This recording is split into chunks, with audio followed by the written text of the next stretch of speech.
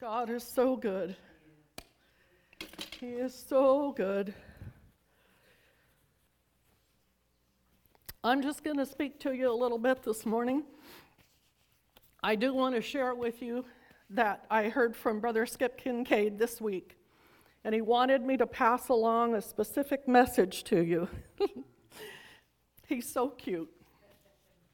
He really is. He just wanted to say that he loves this church with all of his heart.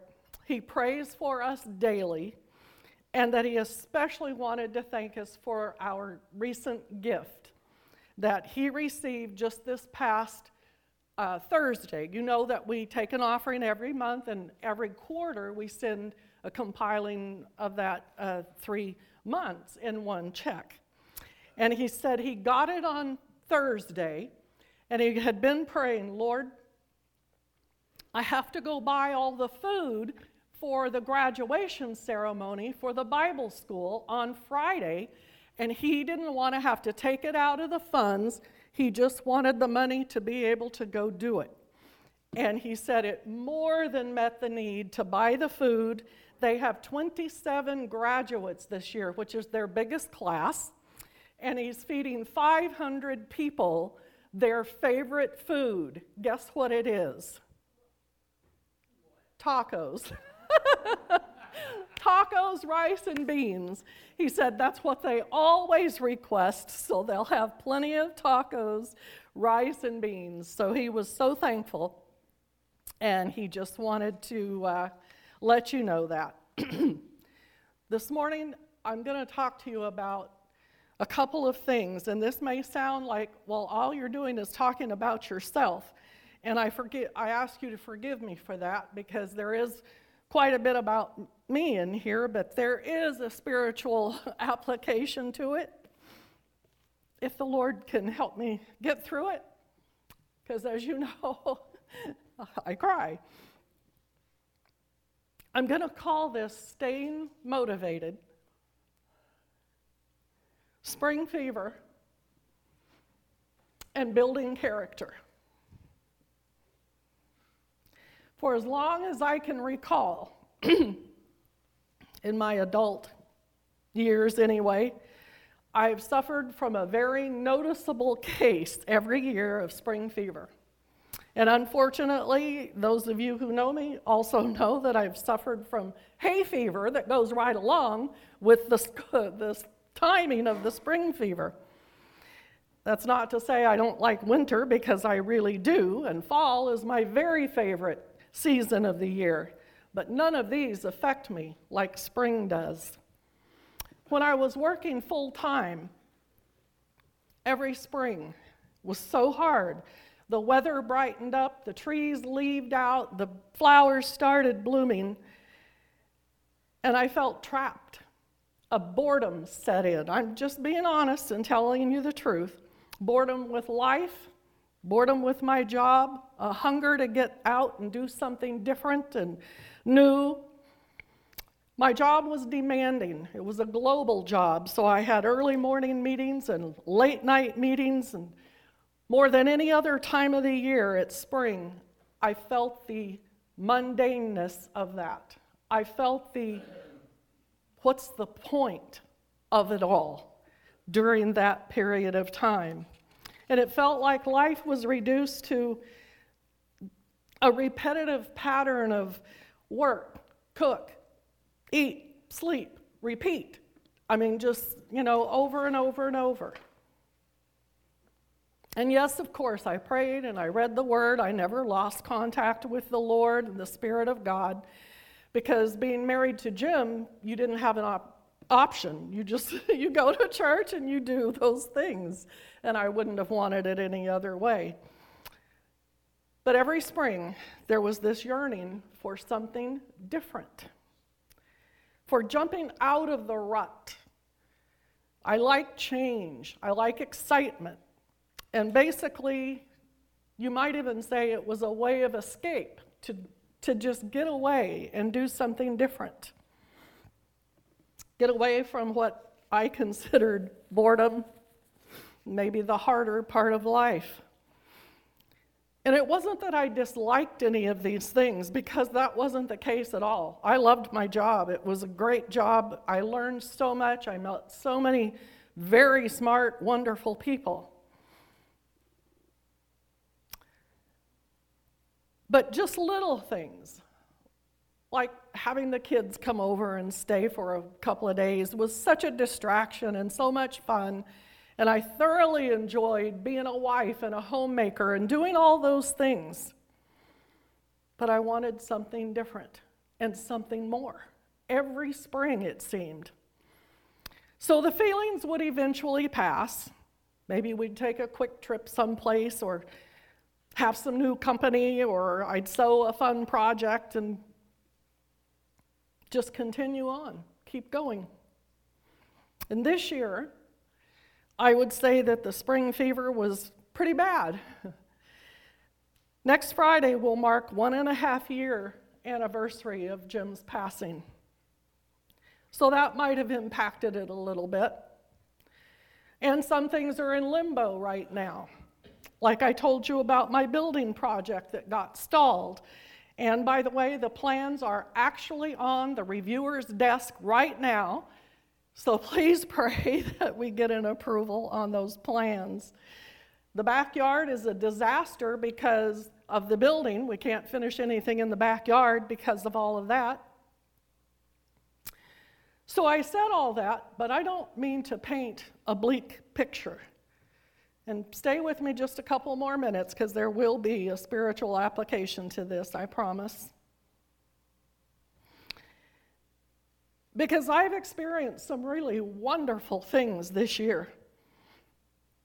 Things I've never done before. I participated in the Recall Gavin Newsom effort, and if you didn't sign that, I'm sorry, because the signatures are closed now, and we do have enough signatures to put this recall on the ballot in September. I resealed my granite countertops all by myself in one day. It was dumb, but I did it. I could hardly move when I was finished, but it looks beautiful. I now have 2 beautiful security gates on either side of my house. I got a new tankless water heater because one shower would wipe out the 23-year-old water heater that I had. I found out that there are no dead rats under my house. Praise the Lord. The plumber that I hired to do the tankless water heater said he saw dead rats under my house. Well, I couldn't live with that, so I called Mrs. Bugfree, who climbed under the house, inspected every corner, and said, there's nothing under there except some shredded up plastic that it looks like they might have started to make a nest, but there were no animals. So $225 gave me that assurance. So I am very thankful for all these things.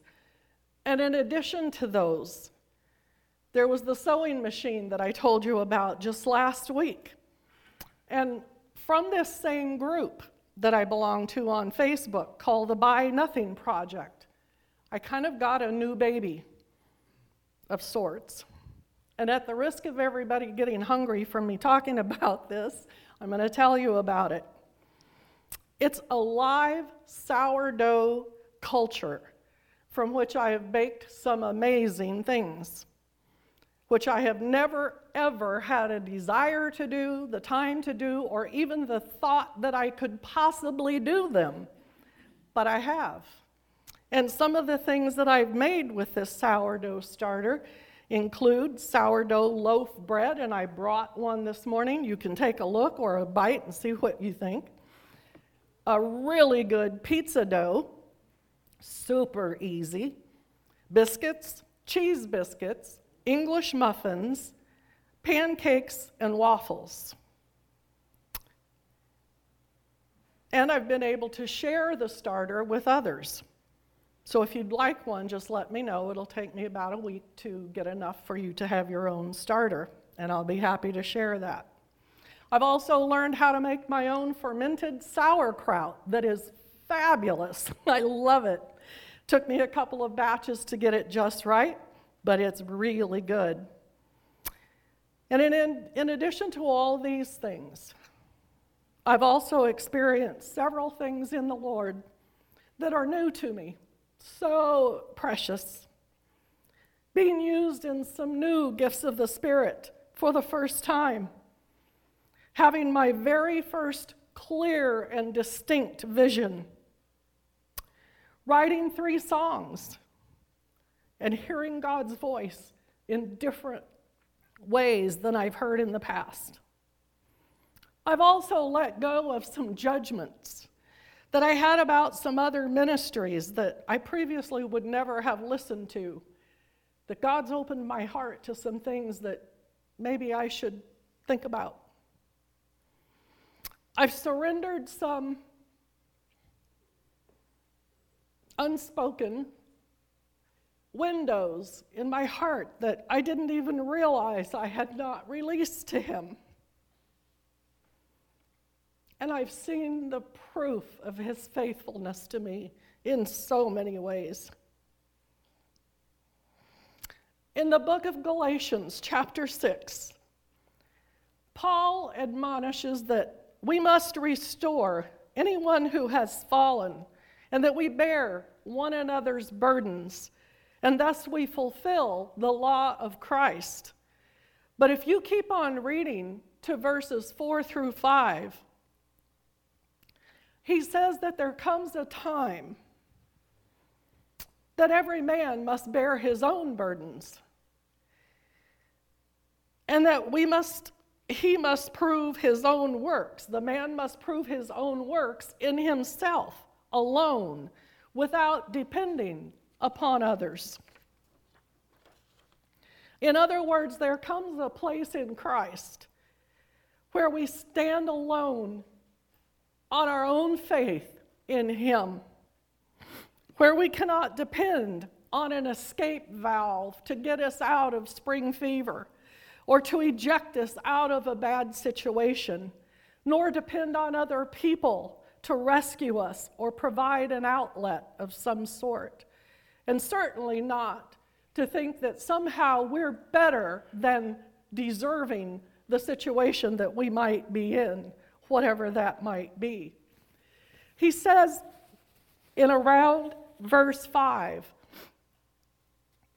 not to be deceived, because God will not be mocked. For whatsoever things we sow, we shall also reap those things. What goes around comes around.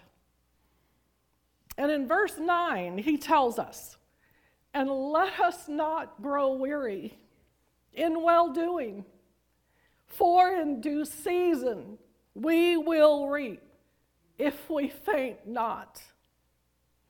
Therefore, as we have the opportunity, let us do good unto all men, especially to those who are of the household of faith.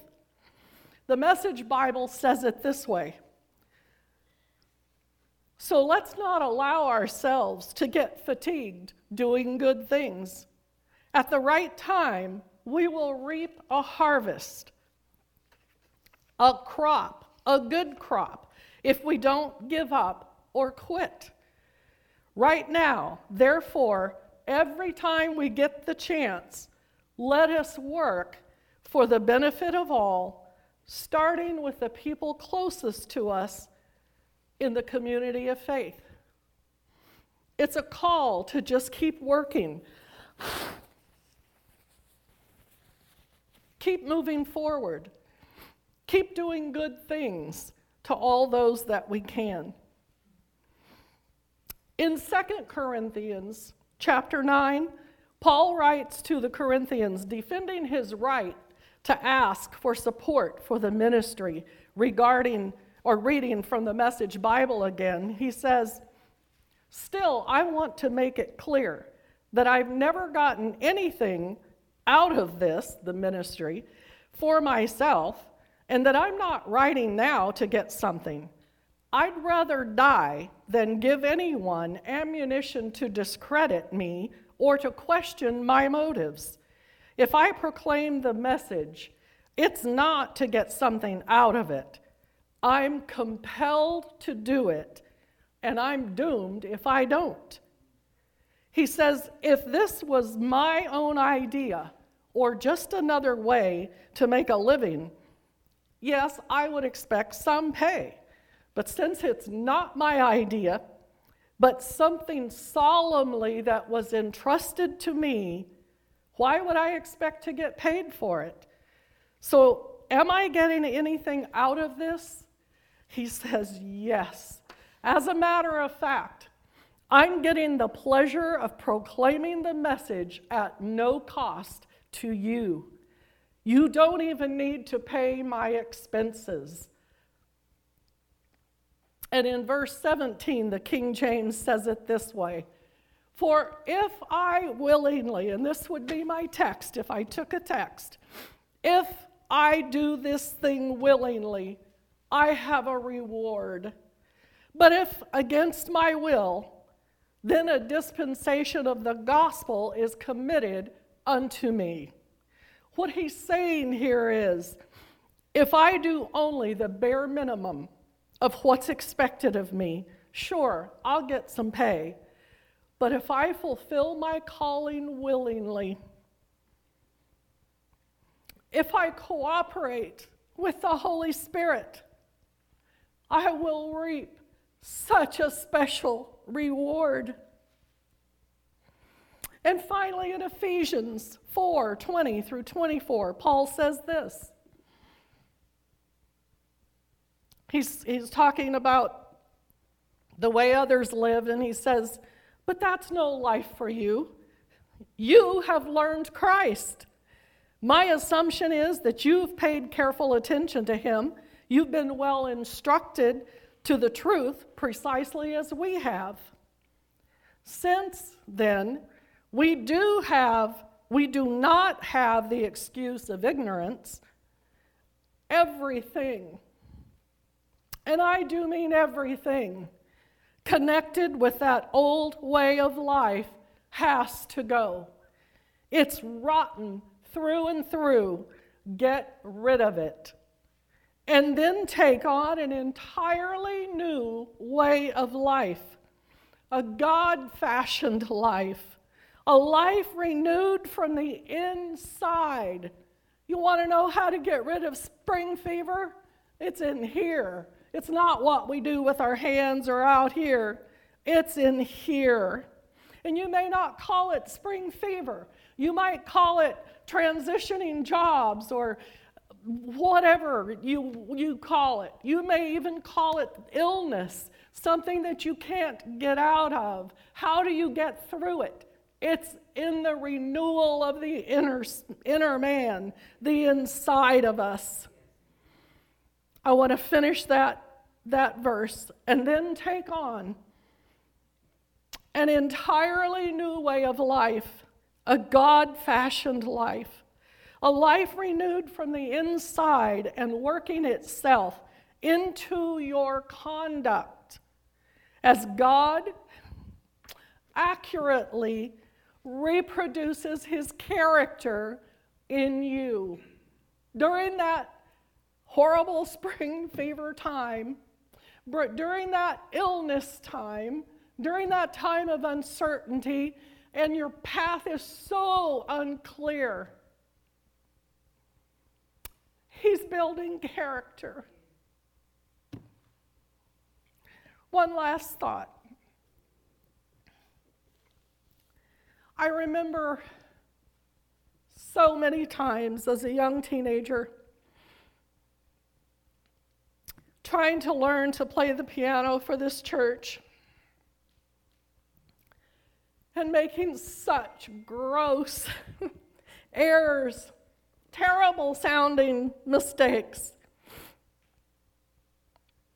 needing to have every single chord to play called out to me by Don Dryden, who would sit behind me and tell me what notes and chords to play.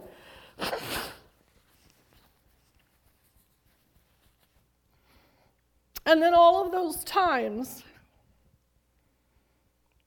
the pastor would call me to the piano at the altar service, and I'd think, Lord, What am I supposed to do? What am I supposed to play? And guess what? The Holy Spirit would tell me, you play this or you play that. And I would, and it would help. It would minister to people. I heard his answer. And I can tell you now, I've reaped bushels of reward and harvest in the things of the Spirit, sitting on that piano bench, even during the times that you poor people had to listen to it sounding so awful. And it seems here I am now again, trusting the Lord in this new apprenticeship role that I'm in. But we just read that if we do it willingly, and I don't allow myself to get weary in well-doing or quit because I did a terrible job, that it's him that is the reward. It's him that renews my spirit and gives me strength and energy to go on. And I reap a deeper walk in him, a deeper experience in the Spirit that I've ever had, a deeper understanding of the Word and what it means. And all the while, he's building character in me to be like Jesus. To be like Jesus. I hope that you feel encouraged to keep on, to stay motivated in doing good works, even when your whole being is crying out for change and something different. You may have to play those awful notes, or you may have to endure listening to them for a while longer, but stay faithful to the call. For a deeper relationship will be the reward that you get for faithfulness, and he builds your character. Will you stand?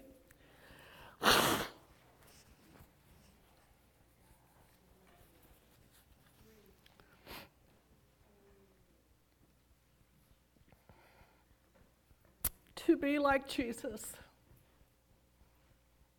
It's all I ask. In this life's journey, the song says, from earth to glory, all I ask is to be like him. Don't you want to be like him? I know you do. Father, we thank you today for your presence. We thank you for the challenge of the word, Lord, that tells us, don't get tired and weary doing good things for me, for you are the reward, Lord. You are enough, Lord. Fill our lives with your presence and your spirit, and we will have enough. We will be enough, Lord.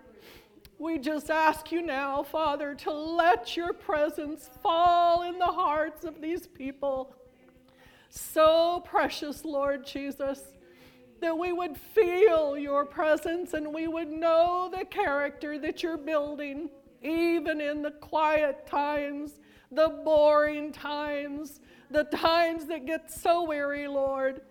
Build our character, for that is what makes us like you. We thank you, Father, today.